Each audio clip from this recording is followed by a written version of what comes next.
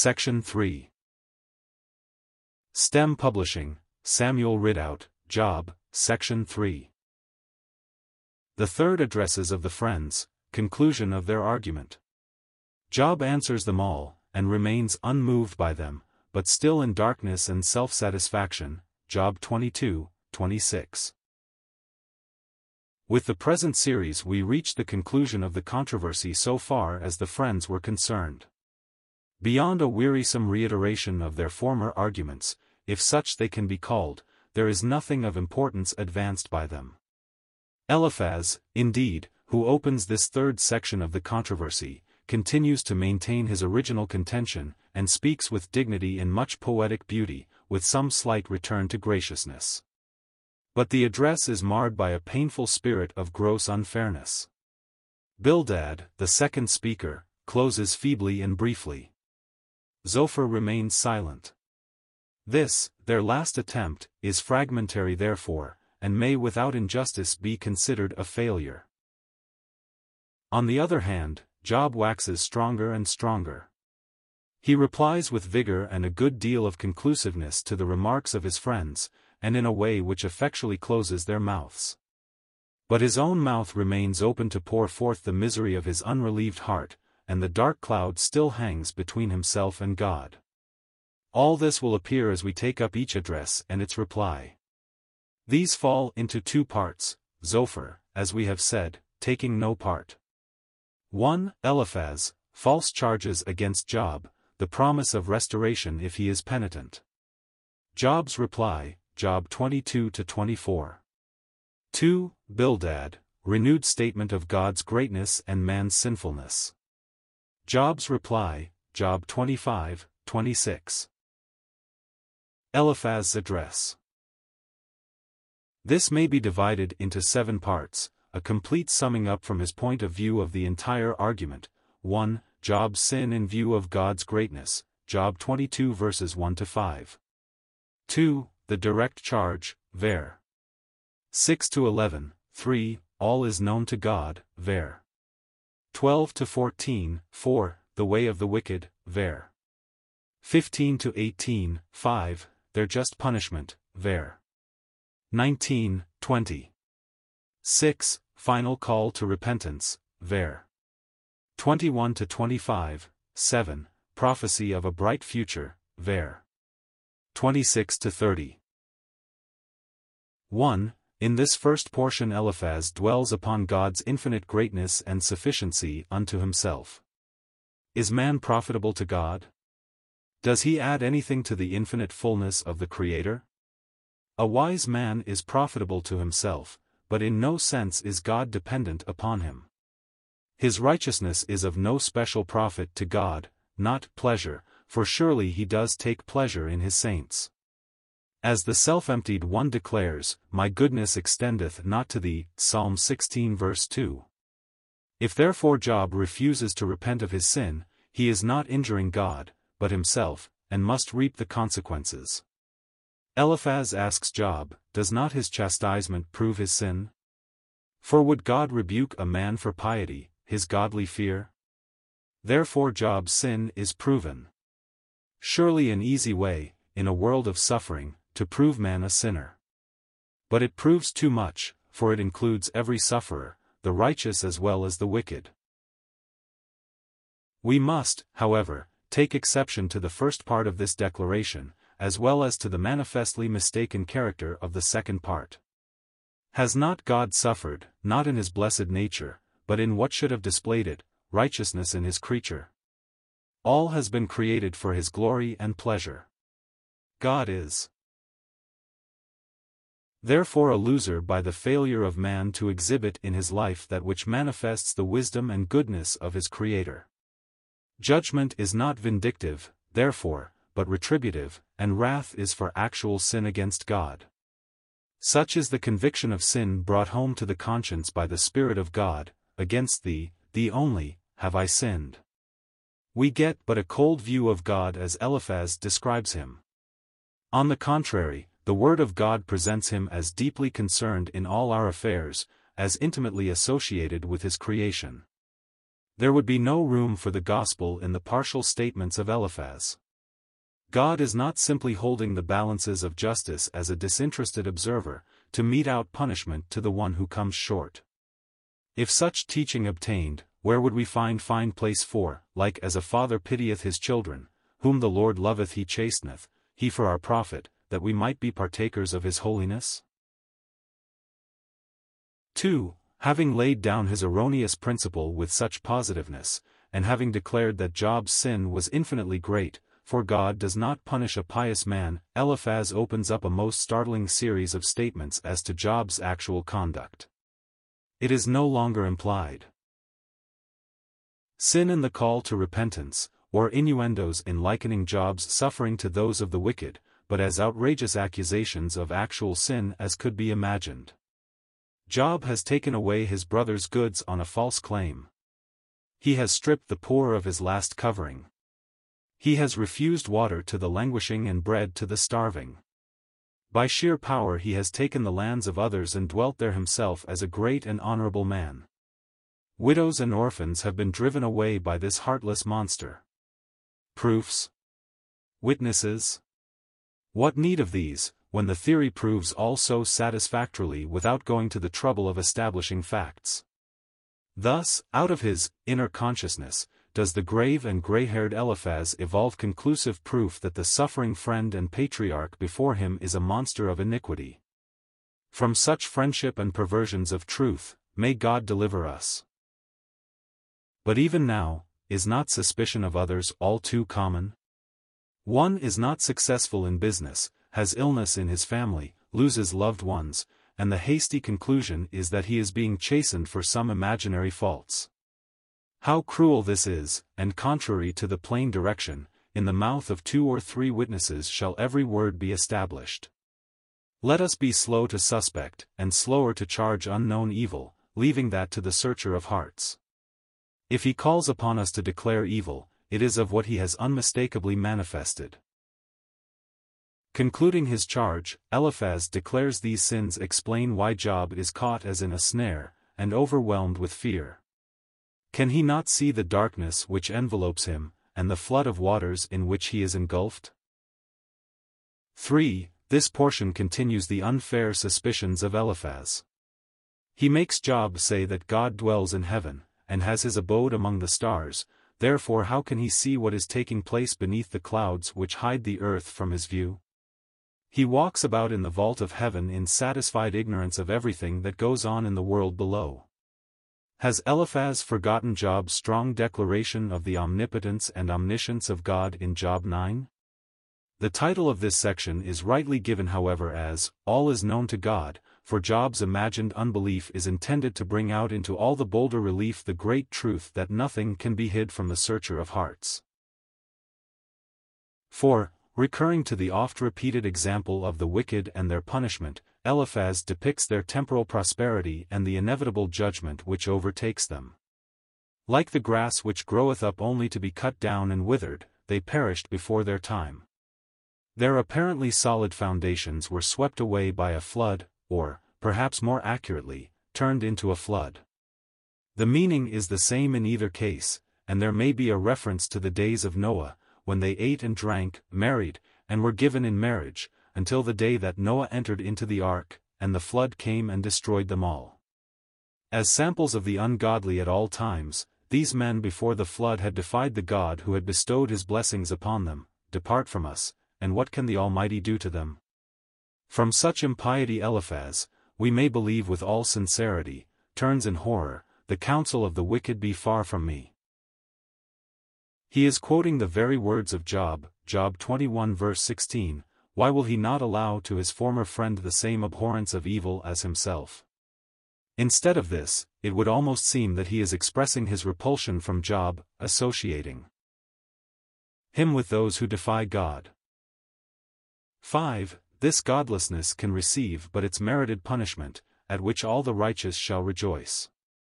The righteous shall rejoice when he seeth the vengeance, he shall wash his feet in the blood of the wicked. So that a man shall say, Verily there is a reward for the righteous, verily he is a God that judgeth in the earth. Psalms 58 verses 10-11.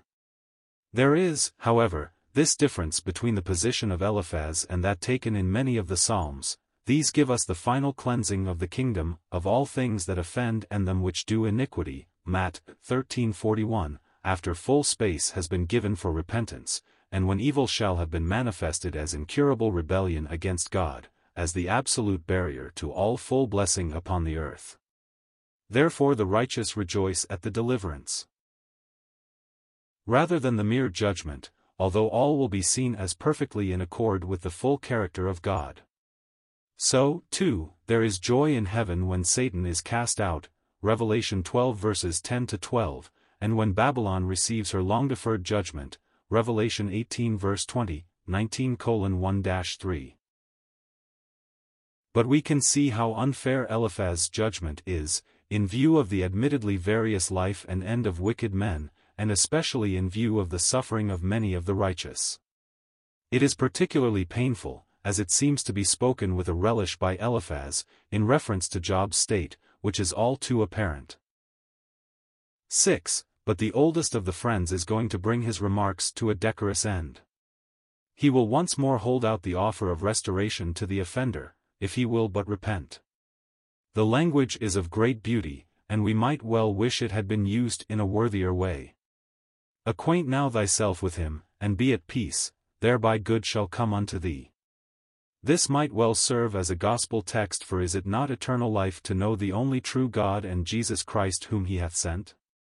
And what peace is found through this knowledge, peace by the blood of the cross, peace preached and peace possessed by faith?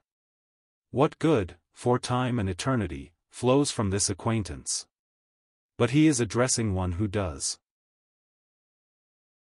know God, that is, according to the Old Testament revelation, and therefore the apparent tenderness of the exhortation is turned to gall. Receive, I pray thee, the law, instruction, from his mouth, and lay up his words in thy heart.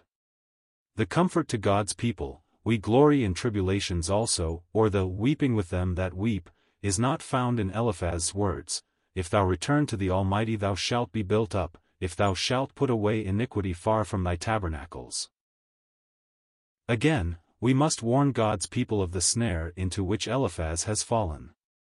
All pious exhortations to repent, to give up sin, to judge a course of evil, if not based upon known facts, are but insults, and savor of a Pharisaic spirit, which, as with Eliphaz and his friends, must itself be repented of. Eliphaz holds out, in an almost prophetic way, the prospect of a restoration of all Job's former prosperity, wealth and happiness. Verses 24 and 25 have been rendered in different ways. The Authorized Version begins the promises with the close of verse 23, Thou shalt put away iniquity, etc., then thou shalt lay up gold as dust, etc. The ordinarily excellent version of Delitzsch makes all conditional up to the close of verse 24, If thou lay by in the dust the gold ore, and under the pebbles of the brooks the gold of Ophir, so shall the Almighty be to thee gold ore in abundance, and silver to thee of the brightest luster. The usual rendering, however, seems to be preferred. Old Testament usage, and particularly that of the Book of Job, associates the enjoyment of temporal wealth with the favor of God. Thus Eliphaz promises restoration of all the wealth that Job had lost. Then, too, it would seem nothing short of satire to exhort a man who had been already deprived of his wealth, to lay it aside in the dust, or as worthless stones of the brook. It has been therefore contended that Eliphaz is speaking figuratively, and that Job is told to lay aside the covetous love of gold in the dust. We leave therefore the rendering of our excellent version largely as it is. The Almighty will be a high place of defense for the penitent, and abundance of wealth will be his. 7. Eliphaz now reaches his peroration, picturing the joys that await Job if he will only acknowledge that his false accusers are right. Then he will enjoy communion with the Almighty, basking in the sunlight of his countenance. Prayer will receive its answer, and the vows he has made in his affliction will be accepted. He shall make plans which will not be frustrated, and the light will fall upon all his paths. If these paths should seem to take a downward course, ver. 29, Job will need but to say, Arise, or a lifting up, and all will be well. For he will be one of the humble whom God exalteth. Yea, Job shall be a succor of others, the once guilty, not, island of the innocent, will be rescued by him whose hands have become clean. Thus the friend closes. He has sought to make out his case, and to mingle promises with denunciations. Sometimes it would seem that he was foretelling the recovery of Job, but all is marred by his wrong principle, and is therefore in itself valueless. And yet there are many noble and beautiful utterances here. How important it is therefore to have the true point of view, that the opening of our mouth may be right things. Job's reply to Eliphaz, Job 23:24. Job does not trouble himself to reply to the grievous charges of Eliphaz. The time for that has passed, and he has so repeatedly declared his righteousness that there is little need to reiterate it here. He will, before he is fully done, go completely into his self-vindication, Job 31. Here his concern is with God. The cloud has again fallen and obscured him from the view of faith which had shone out brightly a little while before. This sad eclipse leads Job to utter hard things against the Lord, but we can see it is from having lost sight of God, not the malice of one who turns against him. But until God has probed into the recesses of Job's self-righteousness, we may expect a recurrence of these clouds of unbelief. When he comes to take up the argument of Eliphaz regarding the wicked, Job has the better of the contention, as will appear when we reach that part of his reply, Job 24. The position of the friends is untenable, and while Job offers no true solution to the problem, he closes their mouths. The reply may be divided, as many of the others, into 7 parts. 1. His longing to lay his case before God, Job 23 verses 1-9. 2. Protestations of righteousness, ver. 10-12. 3. Afraid of God as his enemy, ver.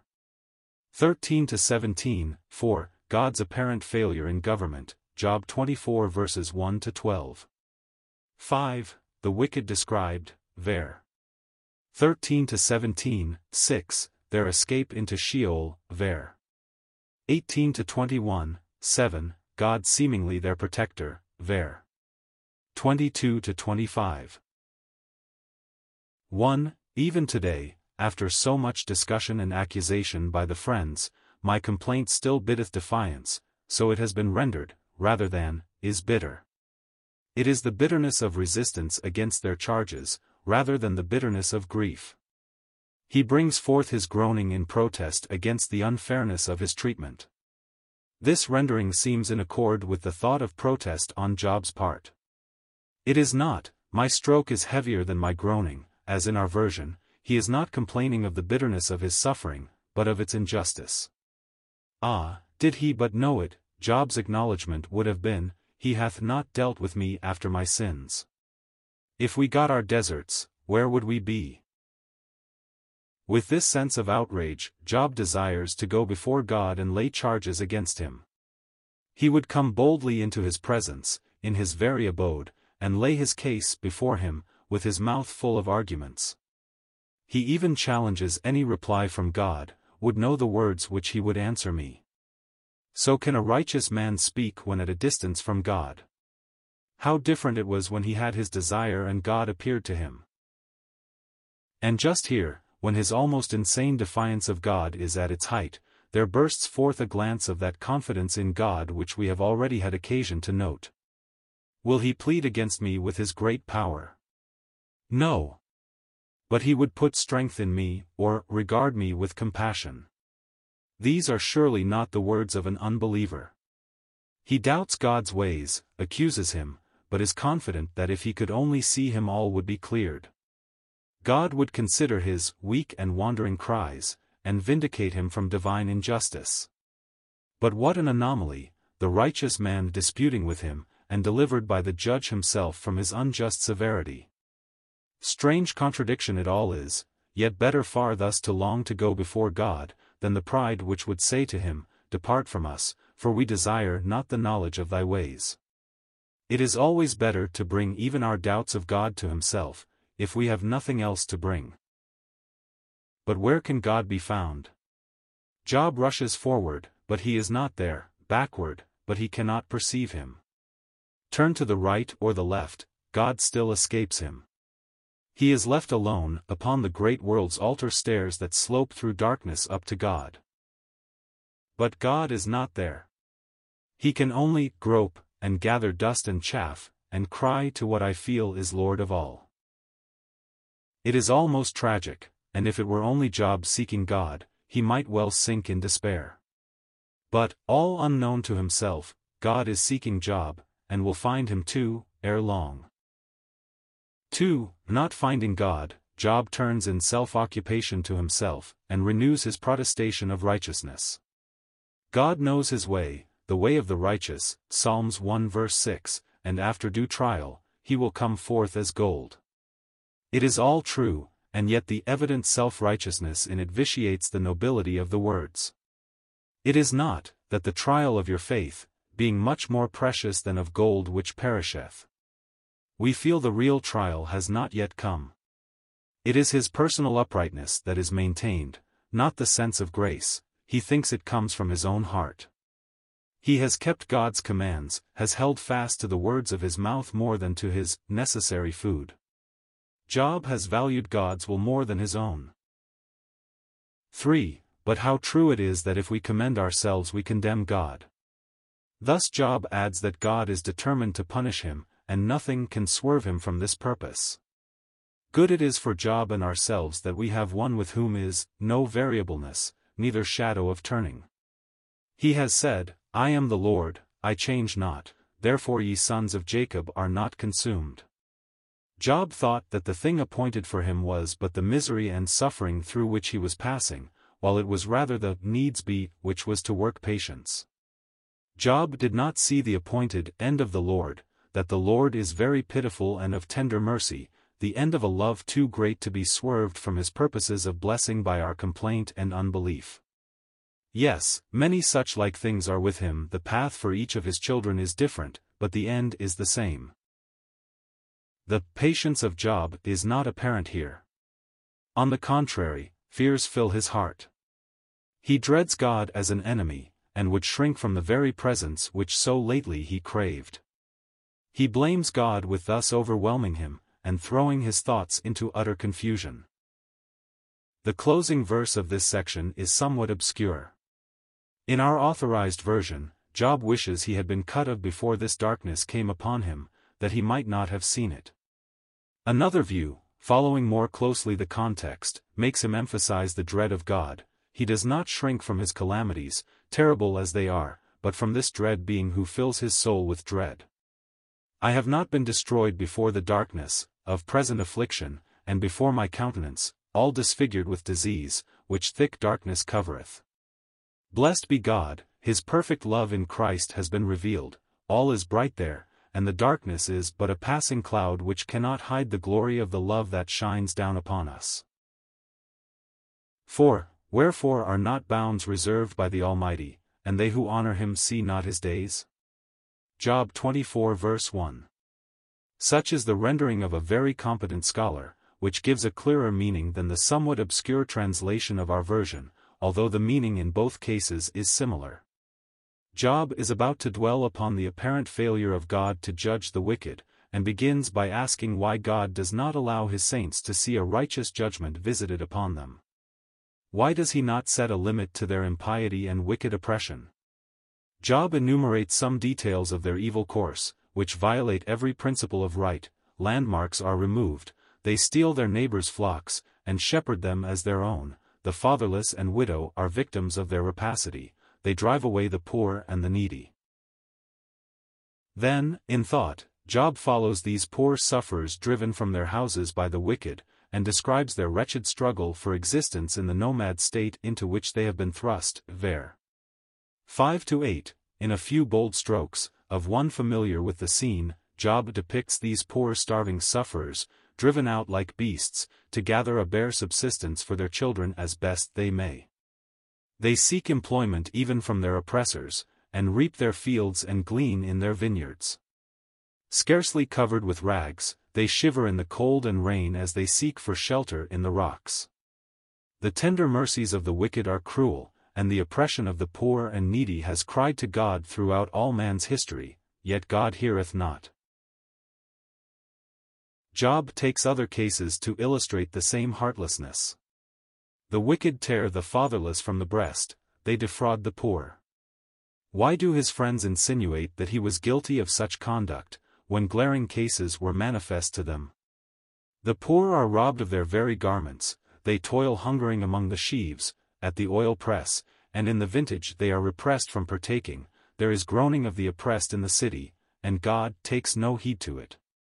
It is an awful picture of facts only too well known to them, and to us. How can Eliphaz make such facts fit in with his theory that evil is always punished in this life? But, oh, how can God close his eyes to these things, and afflict a faithful man instead of these wrongdoers?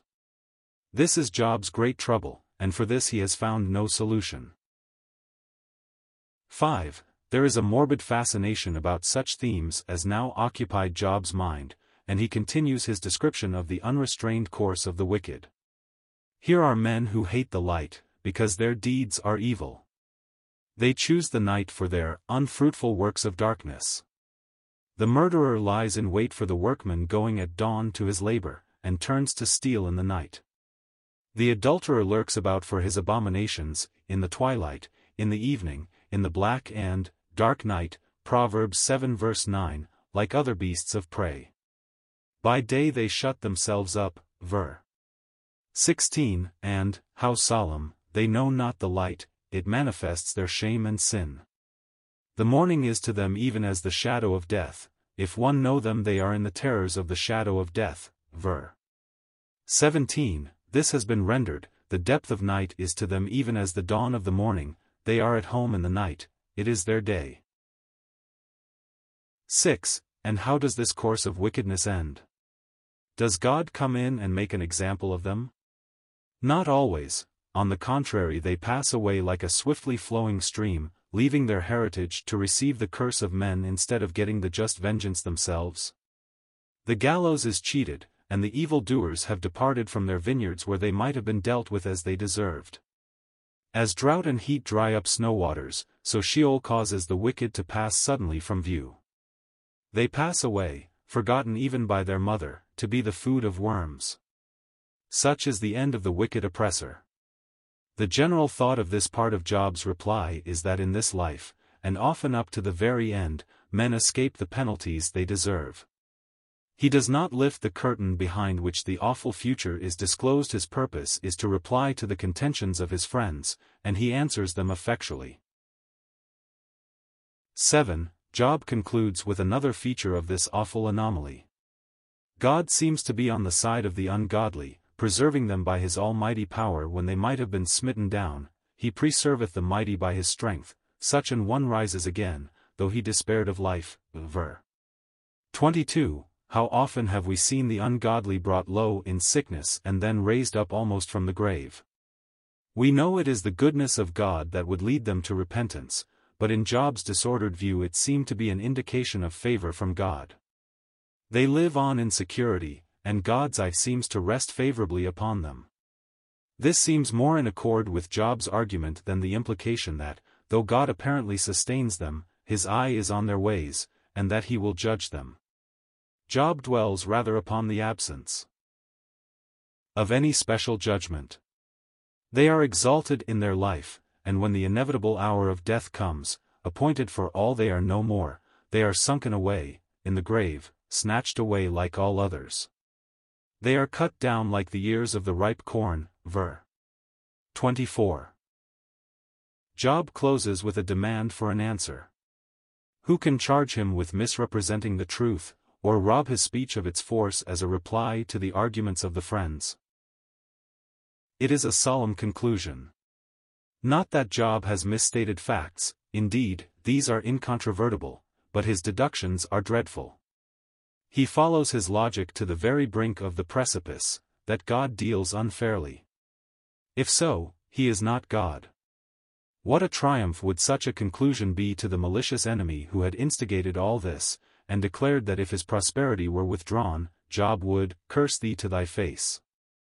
Job has not done so, and Satan is defeated, but so far as the natural reasoning of Job goes, he might have done as Satan predicted and his wife advised. All unknown to himself, grace had wrought, for he was a child of God. He was not permitted to go where his unbelieving thoughts led him. What a triumph too for the friends would such a conclusion be. They could have said, "We have stood for God, while Job has assailed his character." But neither side has convinced the other. While the advantage remains with Job, the disappointing character of his closing words makes necessary what we find in the last part of the book. But we have still to hear him pour forth all his heart, before God can be heard. 2. The third address of Bildad, Job's reply, Job 25:26. Bildad, in this third address, is the last of the friends to speak. Zophar remains silent, having poured out all his impetuous heart in his former addresses. Judging from the brevity of Bildad's address, and the fact that it contains practically nothing new, it would seem that the friends have exhausted all the arguments that their position permitted them to advance. And this is saying a great deal, for they were men of sober thoughtfulness, with abilities for expression rarely excelled. Their language is noble and elevated, their metaphors of rare beauty and force, but their position and contention were wrong, narrow, and untenable. Hence the brevity of these closing words. Yet we cannot speak contemptuously of these few sentences, for they state the two great basic facts which stand out in their clearness at the close of the book. They may almost be said to be prophetic of the end of the Lord, which Job himself will acknowledge at the last. But Bildad is scarcely conscious of the force of what he says, for he links it with his theory, and thus tries to prove that Job is the evil man they have all along maintained he was. But his words were as true for himself and the other friends as for Job. The address may be divided into two parts, which give prominence to the two great facts which will yet stand out. 1. God's greatness, ver. 1-3, 2. Man's nothingness, ver. 4-6. 1. Dominion and fear are with him. Who can declare the infinite greatness of God, who fills heaven and earth, and transcends all his limitless creation? The heavens, even the heaven of heavens, cannot contain thee. Nor is this infinitude of being powerless. He reigns over all things, the government is his, he everywhere hath sway, and all things serve his might. Well may we pause and meditate with reverent awe upon the majesty and power of God. Who hath measured the waters in the hollow of his hand, and meted out heaven with the span, and comprehended the dust of the earth in a measure, and weighed the mountains in scales, and the hills in a balance? It is he that sitteth upon the circle of the earth, that stretcheth out the heavens as a curtain, and spreadeth them out as a tent to dwell in. Lift up your eyes on high, and behold who hath created these things, that bringeth out their hosts by number, he calleth them all by names, by the greatness of his might and strength of his power, not one faileth. Isaiah 40:12-22, 26. Great God, how infinite thou art! What helpless worms are we! Who would not fear such an infinite being? And yet what an awful proof of man's apostate, fallen condition we have in the well-nigh universal lack of the fear of God. He before whom the seraphim veil their faces, is ignored and blasphemed by puny sinners. He mocketh peace in his high places.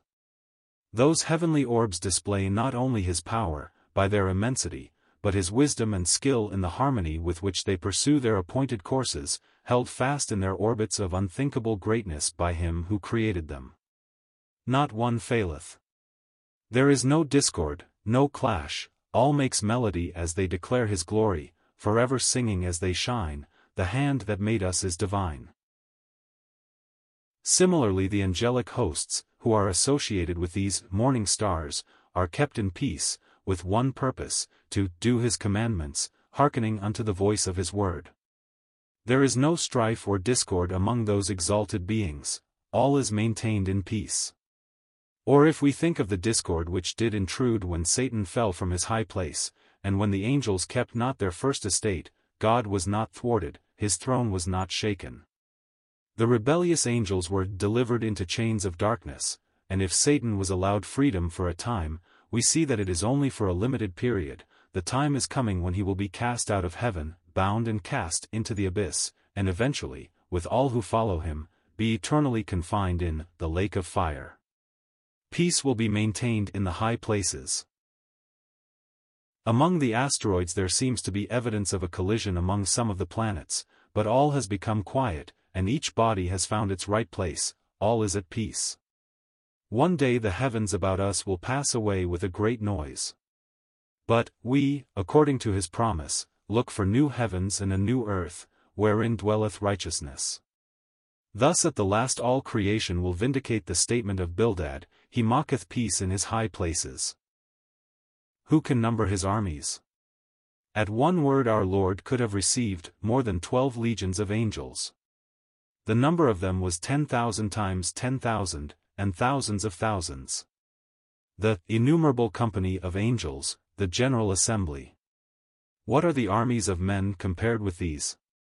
The prophet prayed that his servant's eyes might be opened to see the mountain full of horses and chariots of fire, 2 Kings 6 verse 17. God is light, and his hosts are hosts of light, they shine in a glory not their own, whom doth not his light surpass? Let any of these sons of the morning vaunt themselves, and their brightness would become dim. Thou hast corrupted thy wisdom by reason of thy brightness, Ezekiel 28 verse 17. Of God it must ever be said, who dwelleth in light unapproachable. His light surpasses that of all his creatures, be they never so exalted. It rises above and exceeds infinitely the light of the brightest of them all.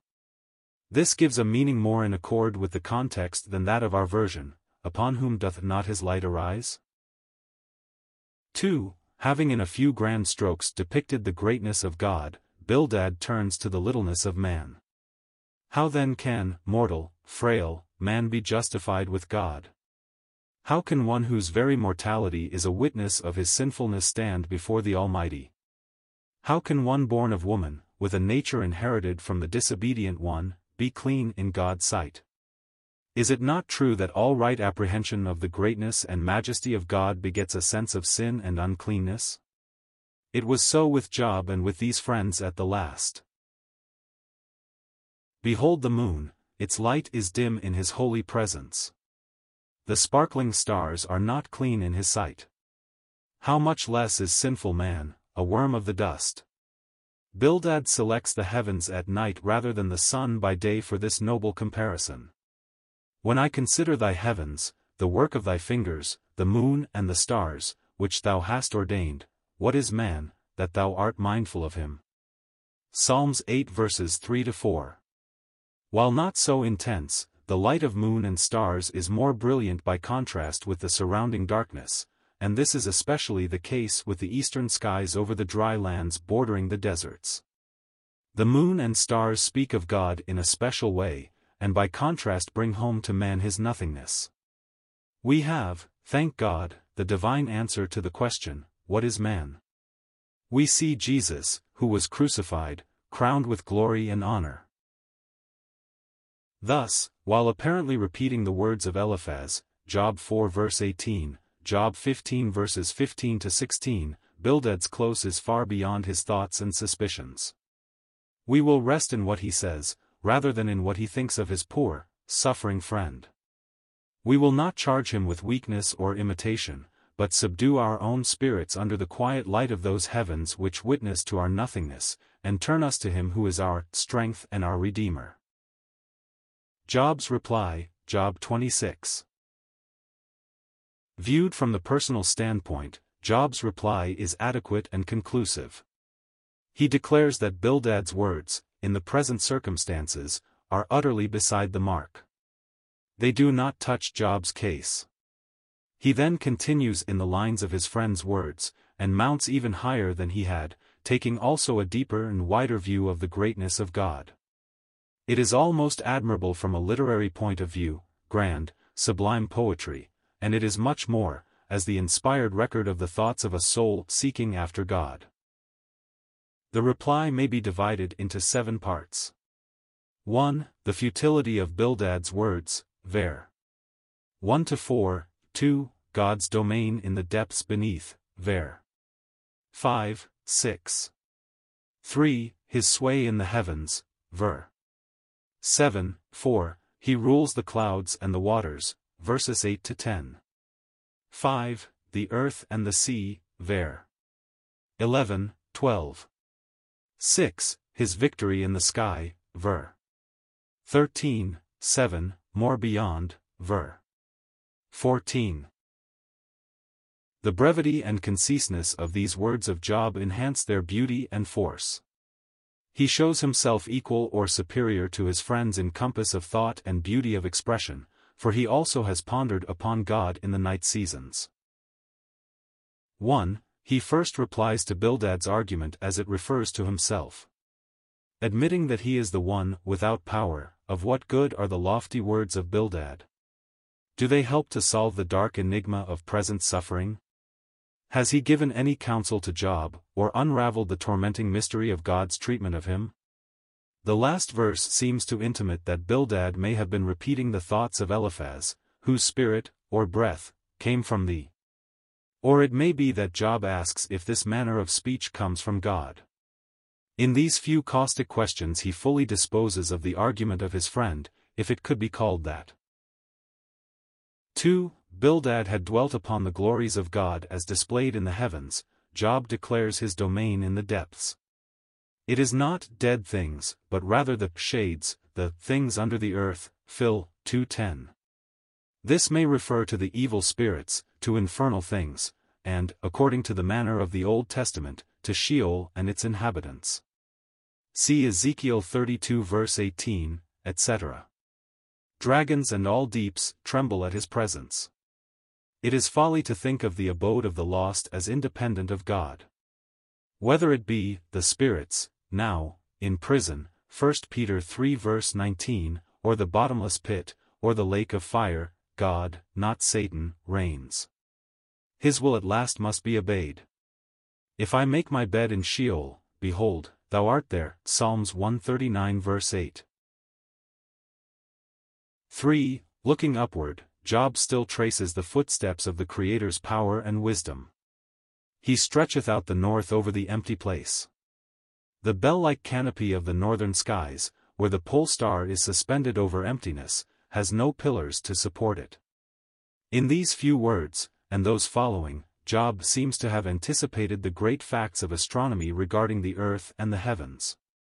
He hangeth the earth upon nothing. How immeasurably above the cosmogonies of the heathen philosophers are these few grand words. In them we have as in germ the discoveries of a Newton and a Kepler.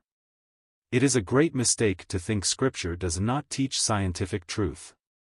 It teaches all needed truth, even if not in scientific language, yet with scientific accuracy.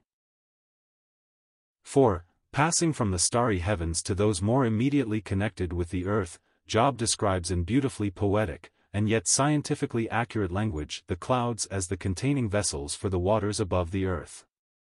It is God who gathers the vapors of the firmament and condenses them into the thick clouds.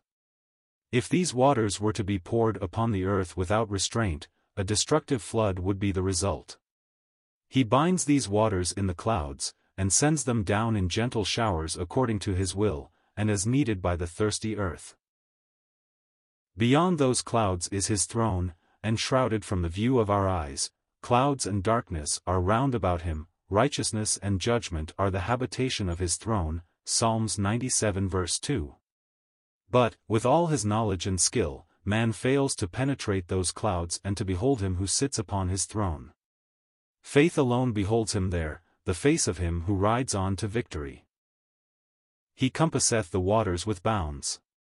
These are the waters of the earth, the great and wide sea, whose proud waves cannot pass their appointed bounds.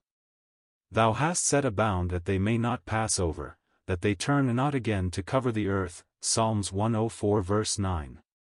To the boundary between light and darkness. The boundary is far distant, marked only where light merges with darkness, from the dim verge of the horizon. This gives a more beautiful and appropriate meaning than that of our version.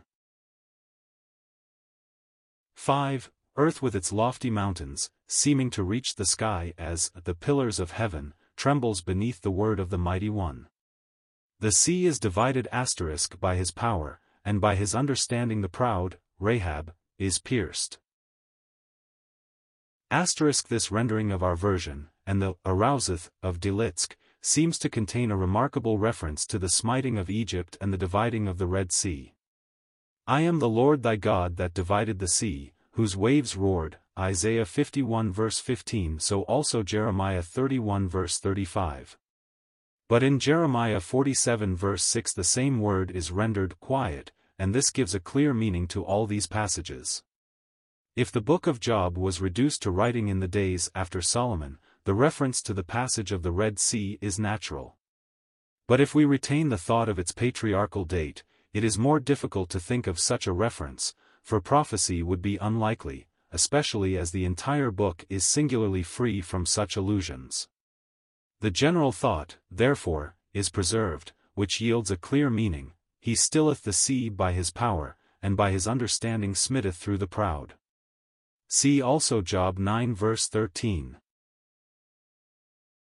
Rahab is the poetic name for Egypt, not, of course, the Rahab of Joshua, a different root, and this is easily derivable from the generic meaning of the word. See Isaiah 51 verse 9. 6. Verse 13 is even more difficult than the preceding one. By his spirit he hath garnished the heavens, his hand hath formed the crooked serpent. Delitzsch renders it, by his breath the heavens become cheerful, his hand hath formed the fugitive dragon. But a clear meaning of the verb here translated, form, is, wound, or pierce. This accords with Isaiah 27 verse 1, where the thought is a blending of these two verses, 12, 13. The connection, therefore, would suggest the overthrow of the enemy, Satan, the embodiment of pride, the dragon, that old serpent, which is the devil and Satan, Revelation 20 verse 2. This would accord, in its spiritual meaning, with the words of Bildad, he mocketh peace in his high places, Job 25 verse 2. On the other hand we may, as some do, apply it all to the creative power of God. He has garnished the heavens, and his hands have formed the crooked serpent, the constellation Draco, which winds about the northern skies. From the astronomical knowledge displayed in the book, this is a quite possible rendering. A third explanation, which we mention only to reject it, is the mythological one, that the serpent, Draco, is trying to eclipse the light of the sun by winding himself about it. God must constantly wound it, to force it to relax its hold, and the serpent flees away, allowing the heavens to shine again in their beauty. Can we think of Job making use of this superstition to express the greatness of God in language of singular beauty and truth? The general meaning, therefore, seems clear: God is supreme in heaven as on earth, creating, controlling and delivering. Spiritually, he will overthrow all that mars his fair creation which proclaims his glory. This will be found to accord with the latter chapters of our book, where God's creative power, and his control of the elements of hostile pride, are declared by himself, Job 38:41. 7. But, in his sweeping glance, Job pauses at the heavens and the earth. After all has been said, the half has not been told. These are parts of his ways, the edges, outskirts of his vast dominion. But how little a portion is heard of him, or, how we hear but a whisper thereof. How little do we know of his greatness.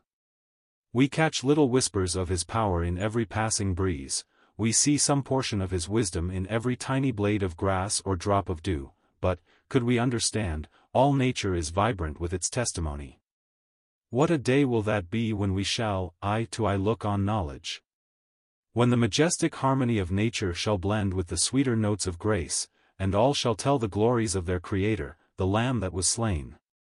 When the praise of heaven I hear, loud as thunder to the ear, loud as many waters' noise, sweet as harp's melodious voice, then, Lord, shall I fully know, not till then, how much I owe.